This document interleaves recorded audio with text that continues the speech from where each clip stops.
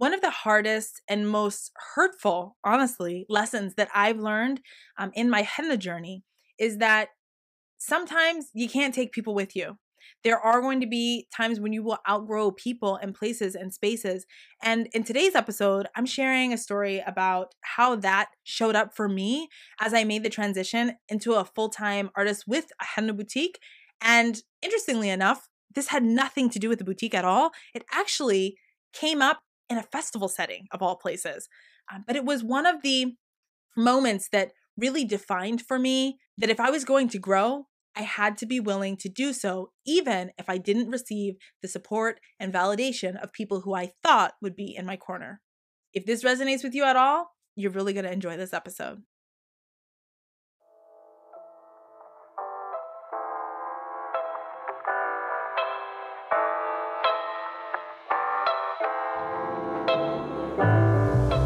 Welcome to the Hennapreneur Podcast, the exclusive podcast of its kind, dedicated to giving you an honest look at the realities of making a living as a henna professional.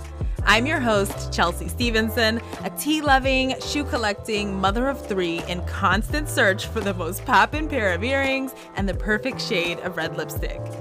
I'm also a professional henna artist and business strategist who went from barely being able to piece together a fluid design to being the owner of the most celebrated henna boutique in my city. I'm on a mission to help henna professionals to harness their skills and grow vibrant, profitable businesses that they absolutely love. If you want to make more money with your art, you are definitely in the right place. Let's get to it. Hey, Hennapreneurs. Welcome back to another episode of the Hennapreneur Podcast. Today, I am wanting to share a little story time with you. Is that okay? Can we do story time today? Today, I want to talk to you about one of the kind of landmark experiences that I had inside of my business. And it was a marker for me in many different ways. When it actually happened, I remember it happened actually early on in Hennapreneur's inception. But for me, I'd been in business for about 7 years when this took place. And it was really, it shook me and it stuck with me. And as I look back over the past 10 years of business, this was one of the instances, this was one of the experiences that I had that really changed the way that I looked at myself and looked at my business. And so I want to share with you guys about it because yeah, it's a little bit vulnerable. hopefully I don't cry because I have a tendency to do that when I go back to this place. But this is something that I experienced. So first, if you'll get into my time machine for a second, I want to take you back to my very first festival, okay? So when I started working with henna, I started in rural Nebraska. I was in Scottsbluff, Nebraska, which if anyone knows anything about Nebraska, you know, it is in the panhandle of the Nebraska state. And it's literally like it's this tiny town, like cows, corn, and like the tiny like towns that you see in movies of the Midwest where it's like everyone, you drive down this one main street and everyone's like parked at an angle. And yeah, it's just like that. Okay. So if it gives you an idea of where I was when I first started working with henna, I was not working in a community that was used to henna. I was not working in a place where they knew what henna was. When I started offering henna services, that was for many people the first time that they'd seen henna ever, or the first time that they'd seen henna in person. And so it was a really interesting dynamic. And when I first started my business, I started out I started out doing like small private appointments. And I remember I heard that there was this festival that happened every year in Scottsbluff. And it's called OT Days. So if you're, if you're a hennapreneur in the Midwest, you probably have a version of this. OT being Oregon Trail. So Scottsbluff was one of the stops on the Oregon Trail. So okay, I'm not going to bore you guys with like American history, but OT Days is like the big festival that would take place in Scottsbluff. And so I did, I heard about this and I thought, okay, I'm going to give, henna a first go at the festival and we'll see what happens, right? We'll see if it works. And so I remember going to this first festival and to give you some context, I had been working with henna for less than a year at that point in time. So going to work at this festival was, first of all, I didn't know what to expect. I'd never worked a festival before. I'd never attended this festival before. What I knew is that it had been around for like years and years. And so I knew that it was something that the community looked forward to hosting and having. And I knew that there was going to be a turnout, but I didn't have any way to gauge if they were going to be interested in henna. And I certainly didn't know what it would take to like effectively have a henna booth set up because I'd never done it before. And I'd never even seen one before. So I really was going off of this like blank slate sort of thing. And not only that, but in my business at that point in time, things were still very green, right? They were still very new. And so I didn't have booths set up. I didn't have gear. I had literally my cooler bag with henna and that was it. I mean, I was working from my living room, so I didn't have a need to have the things that you have when you're working festivals. And so I remember booking the festival and I couldn't even tell you what the due was. I want to say it was like $175 or something like that. And the reason why I mentioned that is this was a significant investment for me.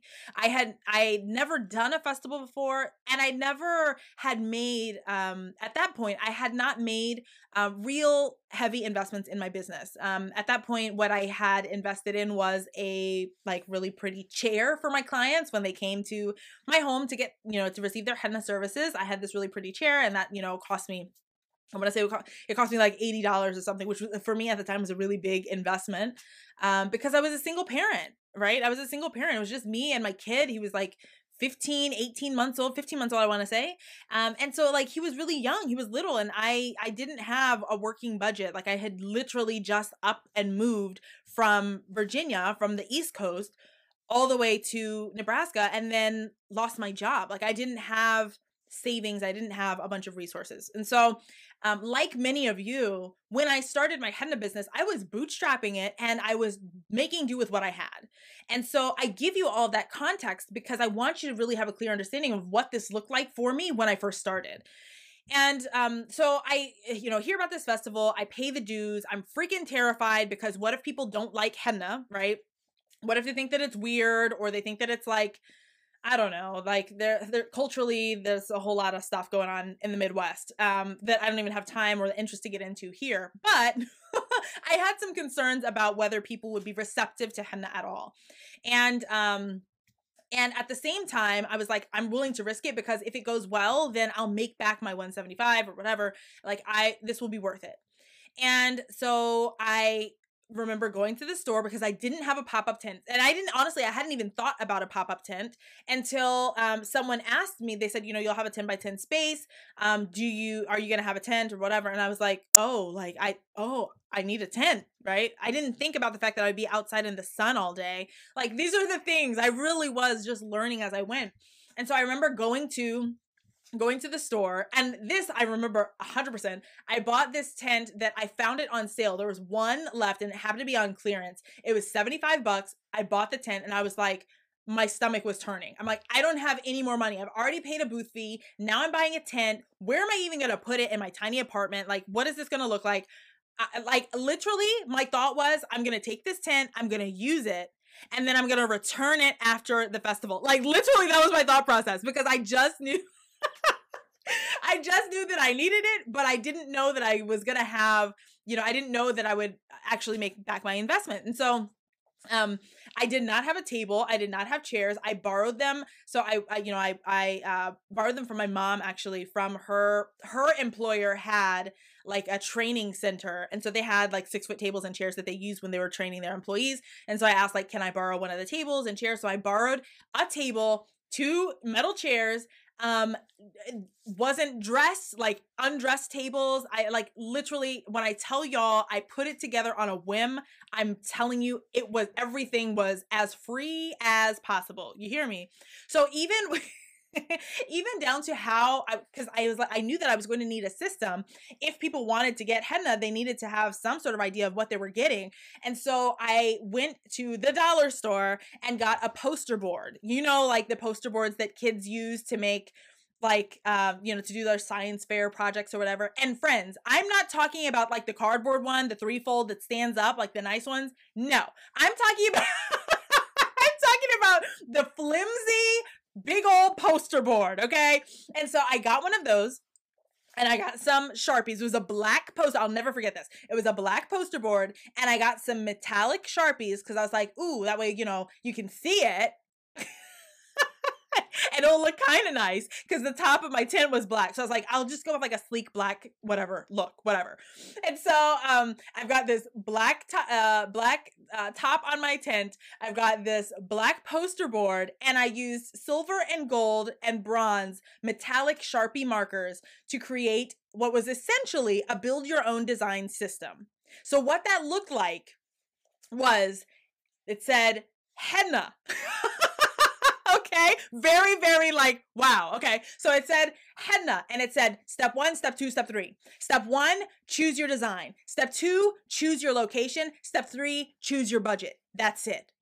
So on this poster board, using the different color Sharpies on each corner, because it's obviously the 4 corners, on each corner, I drew different little like doodles. So I had like a flower over here. I had like something geometric over there. I had like a paisley over here. And I couldn't even tell you what I think I had like a mandala as the 4th one. So in each of the corners, I had these different styles. And so they had to pick which style they wanted. Then they would tell me where on the body they wanted it, if they wanted it on a hand or a foot or a shoulder or whatever. And then they would tell me their budget. And their budget, I said, I will do anything from $15 or more. And so they could pick their budget, and I would create something within that budgeted range. And y'all, I was so new to this. I couldn't tell you what a $15 design was. Literally, I was just like, okay, for 15, I'll do something simple. Like, and I was still learning. I was still very much learning. When I say this was an imperfect system, it was so imperfect. But I did the best with what I had, and I did the best with what I knew, and I did the best that I possibly could. And let me tell you, that day changed my life in the way that I viewed my business, because I remember working that Saturday at that festival and clearing what I would have made for 2 weeks of work at my job as a social worker. And so this is me using a very imperfect system and still getting results. I made it simple. I made it streamlined. I made it clean. I made it easy for my customers to understand. They loved it. I loved it. And I went home at the end of the night, having cleared my 4 figures worth of revenue. And that was the first time first of all, that was the first time I'd ever seen that much money in cash in my hands that was mine. And that blew my mind. It changed the way that I perceived what was possible for me moving forward. But all of this to say, that's where I started. Okay. So I give you that context because I want you to understand that when I say that I started at the bottom, I mean that. I feel that. And so I have a heart for hennapreneurs who are still out there starting from scratch, putting their stuff together. Like, I know that struggle. If that's you right now, please understand where I'm at today. You can be here. Okay. Because that's where I started too. So I'll leave you with that. Like, I'll just toss that out there for you. But over the years, I gradually updated my booth, right? I gradually updated and made changes and whatever. I went full time in 2014. Honestly, in 2014, if you saw pictures of my booth in 2014, it still looks kind of sketch. And all the way up through like 2017, 2018, I felt like my booth it started to come together. I started to get more cohesive in its presentation. But when I look back at it, like, I did the best I could with what I had. So over the years, I went, I would collect saris, or I would collect fabrics, or I would collect other tapestries and things and try to make things at least match and whatnot. And around 2017, I had, my booth was like this black, white, and deep red color scheme, and like a maroon. And I had gold accents. So what I would do is I'd have this black and white like tapestries that were hanging and whatever. And I had my black tablecloths, and it was what it was. And that was the setup that I had when I entered this particular event. So I joined this event as a vendor, and this is a massive music festival. Actually, it is the largest free art and music festival in the US.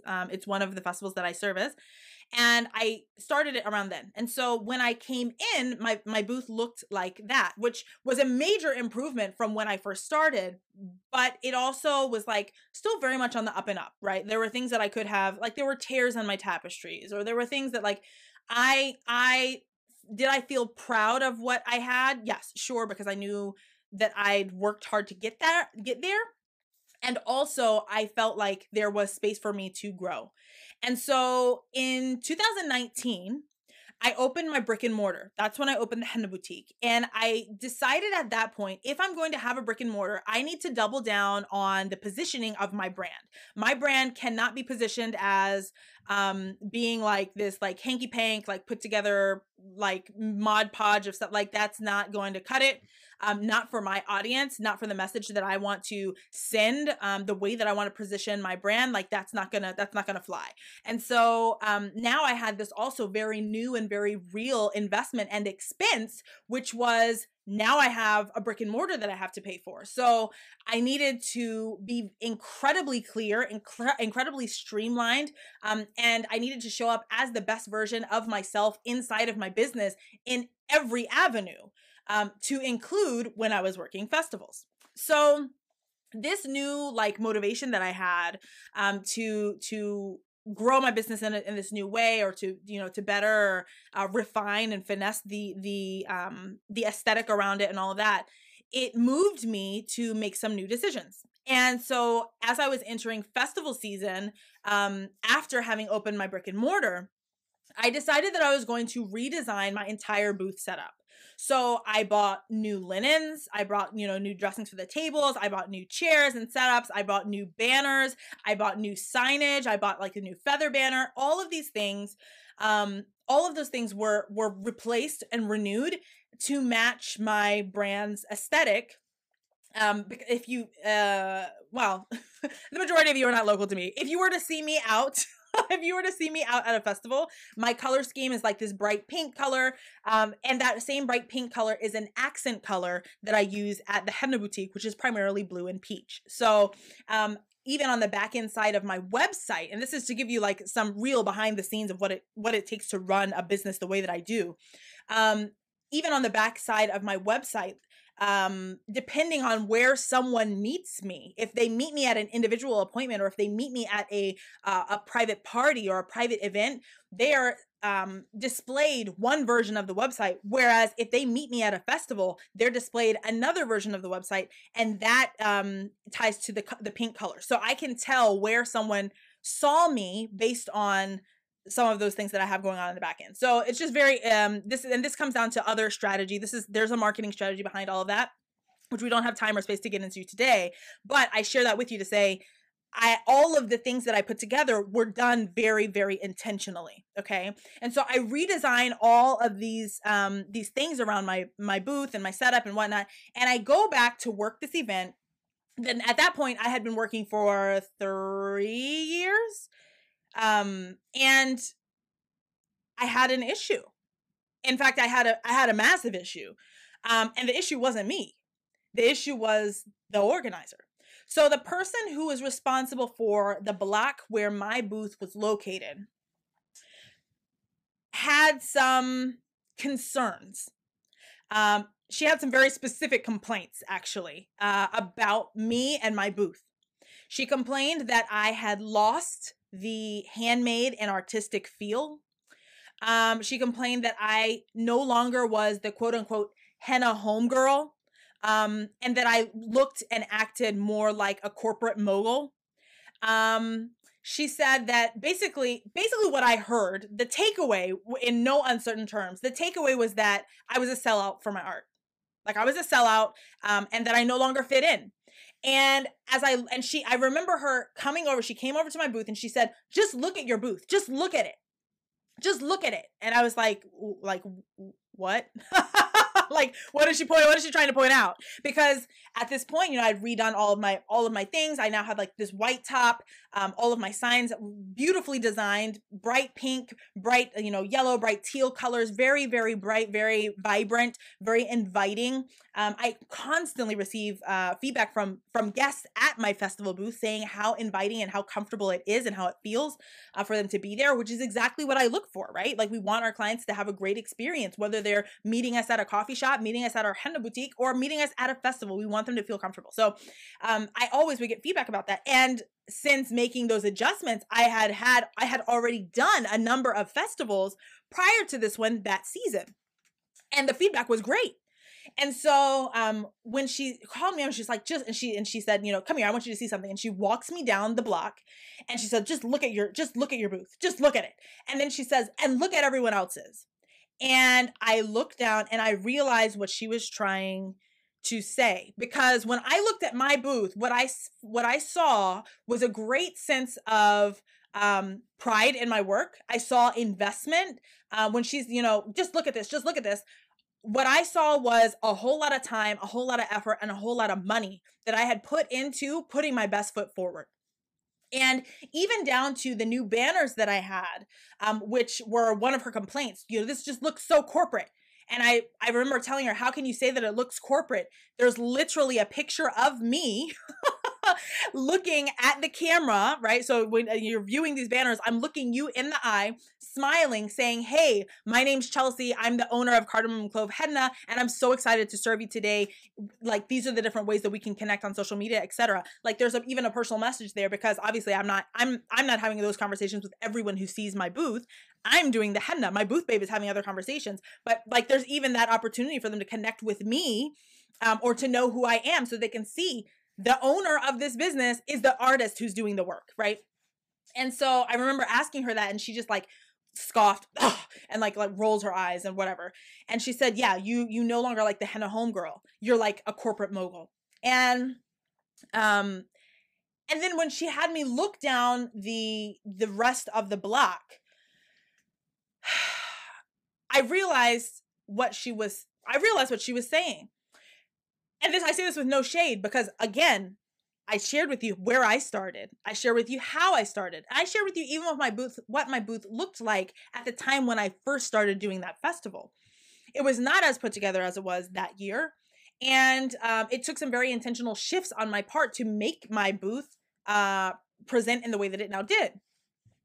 And so I say this with no judgment, but there was a clear distinction between my booth and the other booths that were there on my block. The vendor that was sitting next to me, that was located next to me, didn't have chairs. She was literally sitting on the ground to sell her items. Further down, like tables undressed. Further down, there were people who were selling like some, like some different garments, like and whatnot. And they had like wardrobe bags like tossed everywhere. Yeah, when I looked down the way, I'm like, you're right. We do look different. And she meant it though as a jab towards me, and she meant it as I'd lost my artistic edge. I no longer look like an artist and maker like everyone else on the block. And I told her, everything about this I've made. Everything about this. Every image that's here on my banners, that's my work. You know that. Even the layout of the banners, the way that the banners exist, I crafted those. I digitally put them together. I picked that image versus the other. I organized this. I picked, this was all my creation, and I'm proud of it. And it hurt my heart a lot. I'm so thankful, by the way, that I'm not crying right now, because every time I go back to this place, I get really emotional. And today it seems to just be presenting as excitement, which I can work with. I can work with that. You guys don't want to hear me ugly cry on this mic, but this is something that it really got me. It really got me, because it was a call out at me and towards me around my identity as an artist. There was this air of like, you're like, again, like I was a sellout. And again, it made it very clear to me that I no longer fit in. That's what she wanted me to take away. I no longer fit in.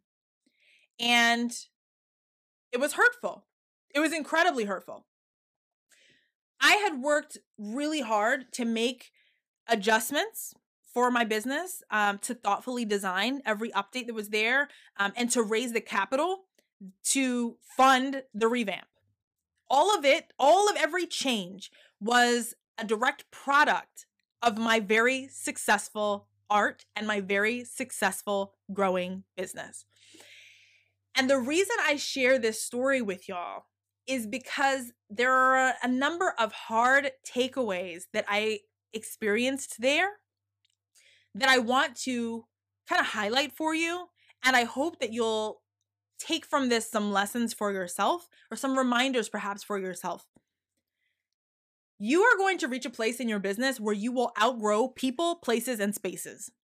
And the faster you become comfortable with that, the faster it's going to be and the easier it's going to be for you to make the decisions necessary as the CEO, as the founder, as the artist behind your business, behind your brand, to do what's necessary to reach your big, audacious goals.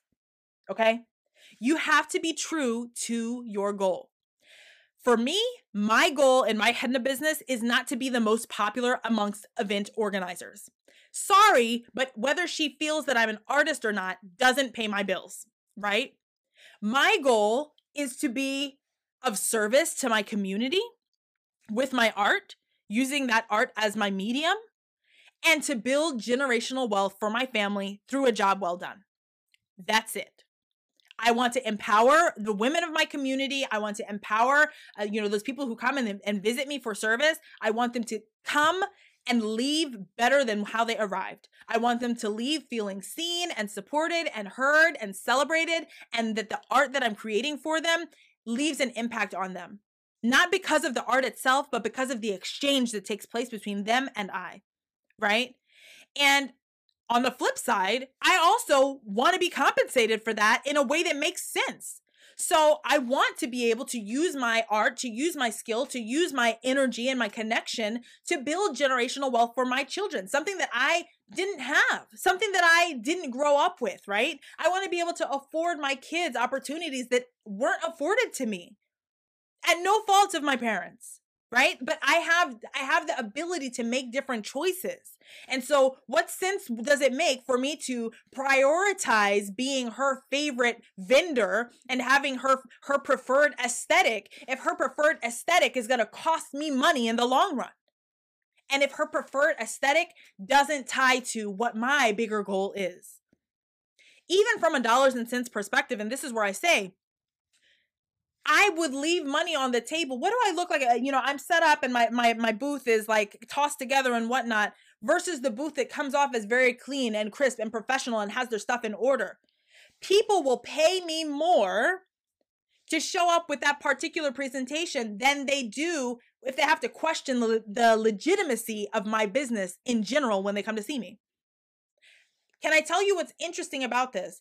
The complaint wasn't necessarily about the booth itself. The complaint was actually rooted in if I go back to that scenario, there were other conversations that took place throughout the course of that day or through the early morning and early afternoon hours before she and I had this exchange. And what it actually came down to was not what my booth looked like. It was the fact that she wanted my booth to be placed. My booth happened to be placed my booth was placed at the corner, at the main corner of the entrance to our block.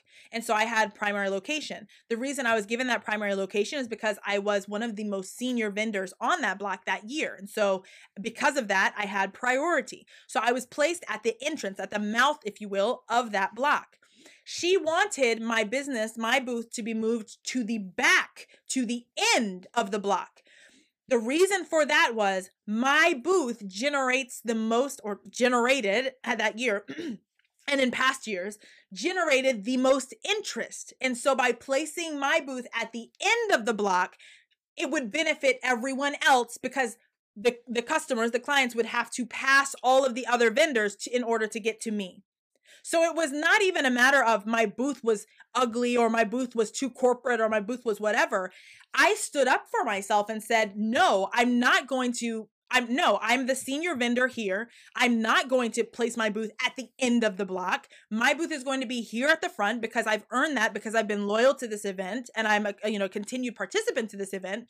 And I'm not okay with being placed there. And it's not my job to drive traffic for everyone else. It's my job to drive traffic to my booth. That's why I'm here. That's why I paid my vendor fees, just like everyone else. And so everyone else is also responsible for having their businesses positioned in such a way that it attracts customer attention. Does that make sense? So even here, from the dollars and cents perspective, I was losing money. Or I was, because I actually ended up moving my booth from the back to the front where it belonged. I was losing money because of this exchange. And even if I were to look outside of just that single experience, I was losing dollars and cents here, even as it relates to my focus on what I do in my business. My focus in my business is individual appointments and private events, not festival work. My goals are not centered around fitting into the starving artist mold that was hoped to be presented in this festival setting. Not a thing I was willing to do, right? So this person she wanted for me to play small, and she was willing to offend me, and she was willing to be unjust towards me, even in like the placement, right? The placement of my booth, so that I would fit better into this narrative that she had, or this desire that she had. And doing so, me agreeing to that, would have been a betrayal to my own growth, and it would have been a betrayal to my own goals. Okay. That incident, we'll call it, happened in 2019. So obviously 2020, that festival didn't run. This year, 2021, that festival is also not scheduled. We anticipate that it will come back in 2022. I have every intention of participating in that festival again in 2022. And also, I have zero intention of changing anything about my processes in order to do so, because I am responsible to my goals, and I'm not willing to allow someone else's wants or someone else's ideas or someone else's perspectives or someone else's, no, none of that. That cannot be placed as a priority over the goals that I have for myself and my business. And I am acutely aware that I won't be located on her block. I won't be located on that block again. And it's not, it's no love lost. It's not from a place of upset. It's not from a place of anger. It's not from a place of any of that. But we're just no longer aligned. And that was made very clear. And I cannot, and I will not, and this is where I hope that you hear me, because perhaps you'll identify a time and space where this is happening to you in your business right now too. I'm not willing to compromise on my goals and the actions that I need to take in order to meet those goals, in order to make someone else comfortable. Okay? So I share that story with you, and I want to kind of open up the floor. Inside the Headpreneur community, we're going to be talking about this. But I would love to know, are you right now honoring your goals, or are you playing small to fit the molds that someone else has crafted for you? That's what I would like to know. If you find yourself in that place where you're like, no, like I really am, I'm playing small, or I'm allowing someone else to dictate my next steps, or I'm allowing someone else to tell me how and where and why and what it should look like when I show up. And I don't just mean at festivals, friends. I'm talking about how you do life. Okay? If that's you, can we dig into that a little? I'd love to leave you with that challenge. Are you honoring your goals right now? Or are you playing small to fit the molds that someone else has crafted for you? And friends, if so, at what expense? At what expense are you doing that? All right, I'm going to jump off of here, and I will talk to you all later. Bye for now. Hey friend, I just want to give you a quick thank you for tuning into this episode of the Headpreneur podcast, and I hope that you're really enjoying connecting with me in this way. You can find links to all of the content shared today in the show notes located at hennapreneur.com/podcast. If you enjoyed the show and would like to stay in the loop with Hennapreneur, be sure to subscribe to the podcast too. You'll get access to all of the new episodes and to surprise bonus episodes as soon as they're released. I'd be so grateful to you if you take a moment to rate and leave a review on Apple Podcasts as well. This helps me to reach more artists like you who would love and benefit from the show. For more ways to connect and work with me, or to join me inside of the Hennapreneur community, pop over to hennapreneur.com. I can't wait to support you as you chase your big, audacious goals, one henna design at a time.